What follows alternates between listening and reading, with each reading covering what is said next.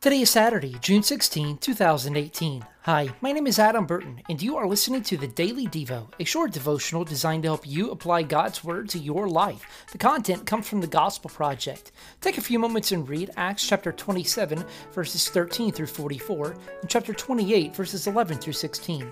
In March of 1909, construction began on a ship so large, so titanic, many believed God himself could not sink it. After 3 years of construction, the Irish achieved a colossal feat of engineering. An approximately 800-foot-long, 50,000-ton monster held together by 3 million rivets. 29 steam boilers generated energy in the ship's belly to propel it from Southampton to New York City in what would be record-breaking time. But another enormous object was forming in the waters off Greenland at the same time. Around 11:30 p.m. on April 14, 1912, the ship collided with a 1-mile-long iceberg, mostly concealed underwater. 2.5 hours later, the RMS Titanic was on the ocean floor. Isn't it interesting how quickly our lives can come undone the same way? 1 minute our lives are smooth sailing.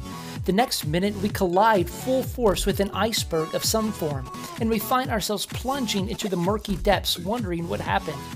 While the icebergs of life often bring adversity and pain out of nowhere, they do have the remarkable ability to expose what we really value in life.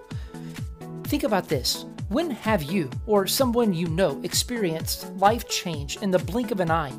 How can moments of adversity show us who or what we really trust and value? If you are in need of prayer, please get in touch with me. I would love to pray for you. You can connect with me on social media or shoot me an email, adam@adamburton.net. Oh, thank you.